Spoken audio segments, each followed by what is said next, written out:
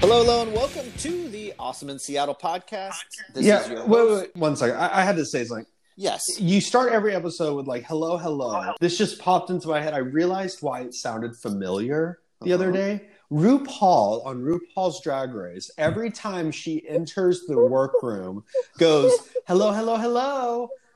You stole your introduction from Why do you RuPaul. think I always laugh when he does that? That's I just realized. amazing. I'm like, that's where it comes from. RuPaul had to have stolen that from me because I've been doing this on Seattle Real Estate Radio show that we had like 6-7 years ago.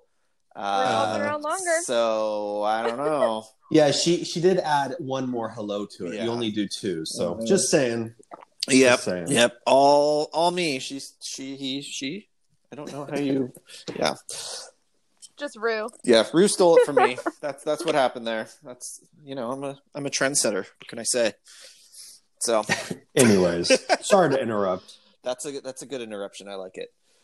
So today on our Awesome in Seattle podcast, we are really going to talk about the long-term effects of COVID on the city and the real estate market in general. We're going to talk about stats, kind of how the procedures are in place to keep you guys safe while you're looking at homes, and then really kind of just go over the population change and how this kind of work from home mentality might shift some population within the city or out of the city, for example. So first off, let's talk about stats. What's the market doing and all that fun stuff, Jason? You are the data, I don't know. I was going to say queen. Guru. Yeah, let's go with that. Yeah, you really give me the fun stuff, the data. Actually, I love this. So. I know you do.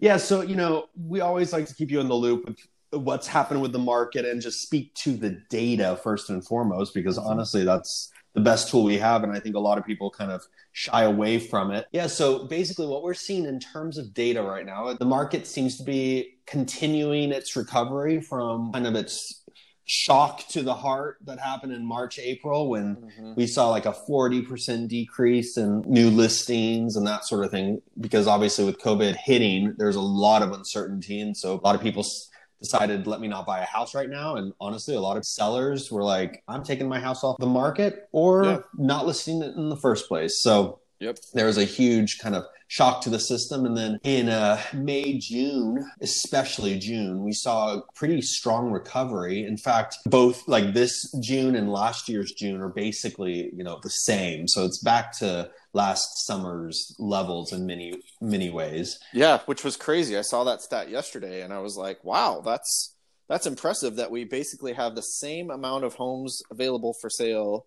now as we did a year ago exactly, which kind of blew my mind because we've been accustomed for the last few months to have way fewer homes available. Exactly.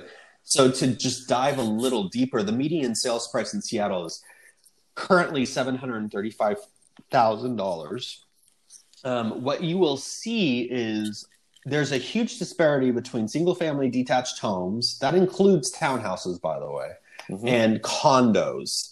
And this kind of makes sense for two reasons. First off, I think a lot of people are at home, working from home now. Think a lot of them renting, and that's why they want to buy a house. And they're thinking, man, I really want a yard, or I want to get outside the city. And both of those things have, it's a knock against condos, generally speaking, because most of the time condos don't include your own little yard. And most of the time condos are in more urban environments. And so if the idea is I don't have the need now to live so close to work because I might be working from home more, it's more expensive, I'm not taking advantage of this location in the first place, why pay it, for example? It's a knock against condos. And so you're seeing a huge recovery in single-family homes and a stagnation in many ways of condos. On average, houses are sitting on the market for about 8 days, which is crazy quick any way you look at it. It's not historic lows for Seattle, but it's close to it. Yeah, we don't need that to be in a historic low. That would make things so hard. And to be clear, the historic low, I think, is 7 days, maybe 6. So it might be 6. It's pretty much where we're at already. But it's very competitive right now for single-family homes. So then months supply, how long the current amount of inventory would sustain the market? We're currently at around 2 months in Seattle. But keep in mind, condos are very much kind of an outlier. If you only look at single family homes, it's about 1 month, 1.4 months of supply. So there isn't a lot out there. There's fewer listings for the amount of buyers than we're kind of used to for the last 2 years. It was really competitive in 2017, the beginning of 2018. Since that time, it kind of cooled down, and then COVID hit, and looks like what we're seeing, fewer listings and a lot of buyers because they're rethinking things. They want to either at home looking on Redfin a lot, maybe because they're sitting at a computer all day. Who knows? Just an idea. But yeah, that's kind of anecdotally what we're seeing as agents. And of course, in Seattle, this is pretty normal, but things on average are selling for 100% of list price. Now, if this is across the board, if you look at specific neighborhoods or specific types of properties, you're seeing stuff at 120% of list price. That's not unheard of right now. So in other words, going 20% over list price. Yeah. In fact, just right before we started recording this morning, submitted an offer on a house in Wallingford that's going to go for, I think it was listed at $875, and it's going to go for $100,000 plus over the asking price. So Man. Yeah, that Wowza. literally just happened right before we started this. So yeah, it's competitive out there for single family homes. And this was a house that had a basement. It wasn't a legal ADU, but it was set up as an accessory dwelling unit with a separate 2-bedroom apartment downstairs and a 2-bedroom apartment upstairs. So yeah, it was a hot one. That's basically my spiel. If you want me to really dig deep in these numbers, contact me directly, because otherwise people aren't going to listen to a podcast where I'm just throwing numbers at you. Yeah, numbers. You're like driving home. You're like trying to take notes, getting in a wreck. Not a good idea. Yeah, don't do that. Numbers in a podcast just don't translate that well. But we do, on our email newsletter, we do have a video that explains all this stuff as well. So just as dry, just in video format. It's great. Exactly. All right, Sarah Kate, let's talk about procedures and maybe some of the things that we're kind of using and have been implemented since COVID hit that are kind of helpful. Yes, indeed. So things have changed a little bit for home tours with trying to keep all showings safe and keep socially distant so that we can all, go out there and do our jobs and show our lovely clients' homes. So appointments are now a mandatory thing through the Northwest MLS. One of the ways that we have kind of been able to implement this in an easy way is a pre-existing tool called Showing Time, which is an appointment calendar for agents. It's something that all of us agents were a little hesitant to use at first because, we're stuck in our ways and we like to do things the way we like to do them. Mm-hmm. But especially when it comes to technology. Yeah, this was kind of a shock to the system, and it's been a beneficial one. Yeah, I've actually really enjoyed it, and I've heard the same thing from a lot of other agents. Sometimes it can be a bit of a trip up when you finish one showing early and then have like 15 or 20 minutes to wait for your next one. But, it gives you an opportunity to chat with your clients a little bit more and figure out their home buying needs. So It's not a total negative at all. It's just sometimes it's hard to bounce around a little bit. It's also made it easy to see how competitive a property is going to be. So you can see if it's been on the market for 2 days and those 2 days have been booked solid with appointments, that gives you an idea about how hot the house is going to be and how competitive it's going to be. You can also see if there are pre-inspections scheduled. So that also, again, gives you a chance to see the competitiveness of the house. Yeah, it's really nice being able to just at a glance look at, what available times are there for showings. And part of that social distancing requirement for these appointments is there's no overlapping appointments allowed. Currently, based on phase 2 requirements with the state of Washington, we're only allowed to have 3 people on site at a time. So that's really important to have these appointment blocks set aside for just one showing at a time. And I agree. Yeah. Now It's there probably are some negatives though, right?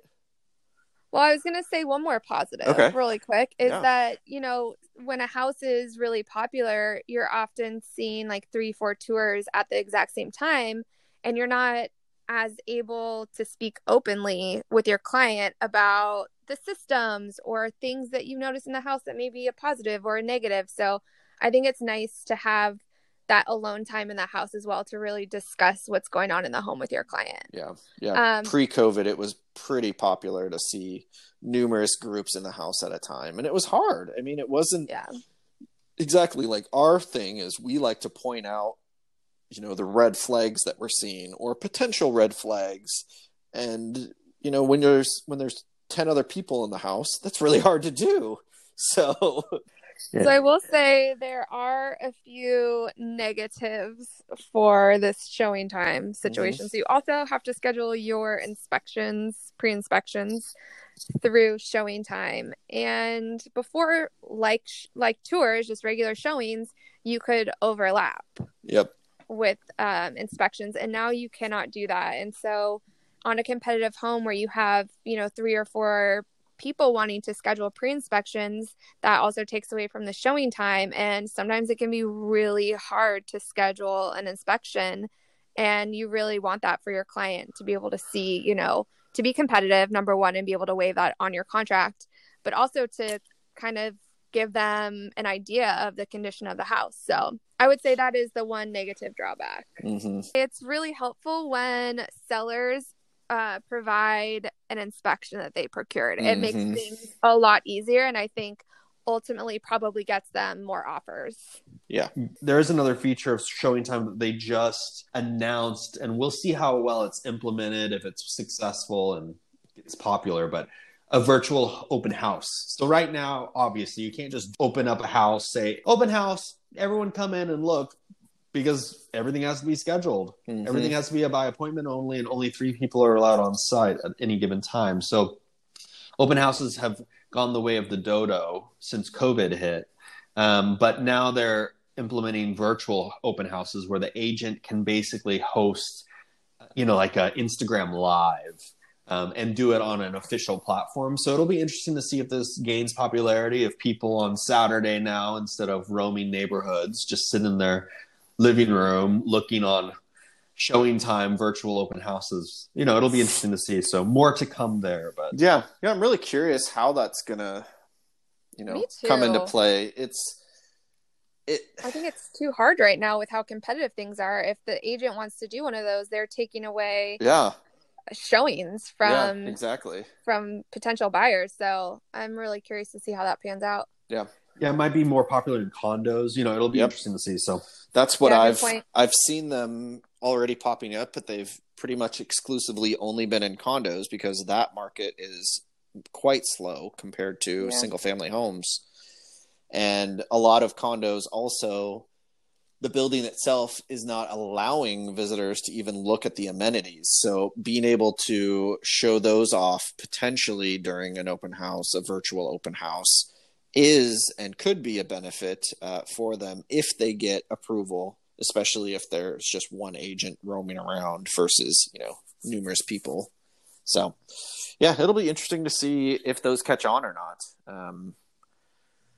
It's kind of like you said, I really like that point. Like, it's kind of a double-edged sword. It's nice to be able to sit on your couch and watch a virtual open house, but for the seller, you're potentially taking away time from other buyers looking at the house in person that are probably more serious than someone sitting on their couch. Exactly. So in a competitive market like we're in, I'm not sure if they're really going to take off. If the market were to shift, or if you're in another part of the country where it's not hot, where it's not a competitive market, I could definitely see that being a beneficial tool. Or if we go back to intense lockdown, it might be the only way to really see a property. Yeah. Who knows how this will play out. So, good point. All right. Well, let's, speaking of lockdown and work from home and all that stuff, let's talk about how we're kind of seeing this potential work from home for potentially a longer time period than anyone ever expected. And let's talk about how that could affect the Seattle market, and if it will affect it. I want to get your guys' opinion. Like, what areas do you think could be hardest hit? I know my opinion, and we kind of already talked about it, but what do you guys think could be the hardest hit, maybe property type or area? I think we already touched upon one, which is condos. Obviously, that's what the data is saying. Yep. And downtown. Yep. Correct. Yeah, I mean, Capitol downtown, it is expensive. And if you're sitting at home, not even able to go out, everything's closed anyways. I've had clients just tell me, why am I spending all this money when I could spend a lot less, a little outside the city and get the same out of it? Amazon still delivers here, so. Yep. No, I totally agree. It's, I think the downtown condo market's going to be hit the hardest. I don't know how long it's going to be hit or what the effects are going to be. But we're already seeing that where, there's just not a ton of interest in condos downtown right now. It's a very, very slow. It's quite the opposite of single family homes in the area. We're also seeing we have one client who is looking quite a ways out of the city, like the Monroe area and even potentially further. And Sarah Kate, you made an offer for them just this last week, and there were how many offers on that again? 18 offers. Jeez. Yeah. And it went for 100 plus over the asking price. Is that right? That is what the agent led me to believe, yes. Which is like a all third. cash as well. Yeah, which is like a third of the purchase price. Like it went that far over. Yeah. That's crazy. And then a couple days later, we looked at another property that had 2 early offers, and I believe ended up with 3 offers a couple days after it went on the market and went over ask as well. So people are scooping up that land. Mm-hmm. Yeah, I think there's definitely a shift from apartments, for sure, especially the core South Lake Union downtown apartments, even Pioneer Square. Sometimes they're moving out of Seattle in general just because that's less expensive and easier to afford. But there's also people still not necessarily always buying, but renting just a townhouse or a single family home still within the city or maybe outside the city. It's an interesting time, and I don't know how long it's going to take for the downtown core to recover. I think it's going to depend on if employers, choose to let people back in and not work from home. What their policies are going to be on the employer level. Like, are they going to just mandate that everyone works from home? Or are they going to say you can come into the office, so we are going to keep this office space? Yeah, the other thing that we've mentioned this almost every single podcast. In fact, we should rename it Light Rail with the Awesome Group. hello. But hey, it's only 2 with me. Well, I'm RuPaul. So.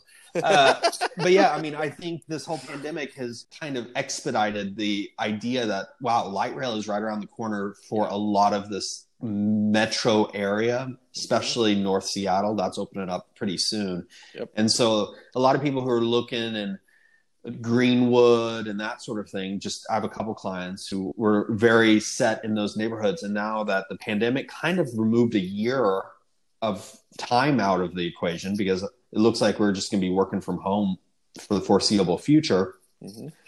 That's a year closer now that Light Rail is going to hit Linwood and Shoreline. And so it's like, that actually, why are we not looking up there? So that's kind of, we're seeing that as well. Yeah, definitely. I think that's a big reason why, we're getting multiple offers and there's a lot more competitiveness up north. So, and I mean, we've already seen this. We've only talked north, but we had already seen this happening in Tacoma.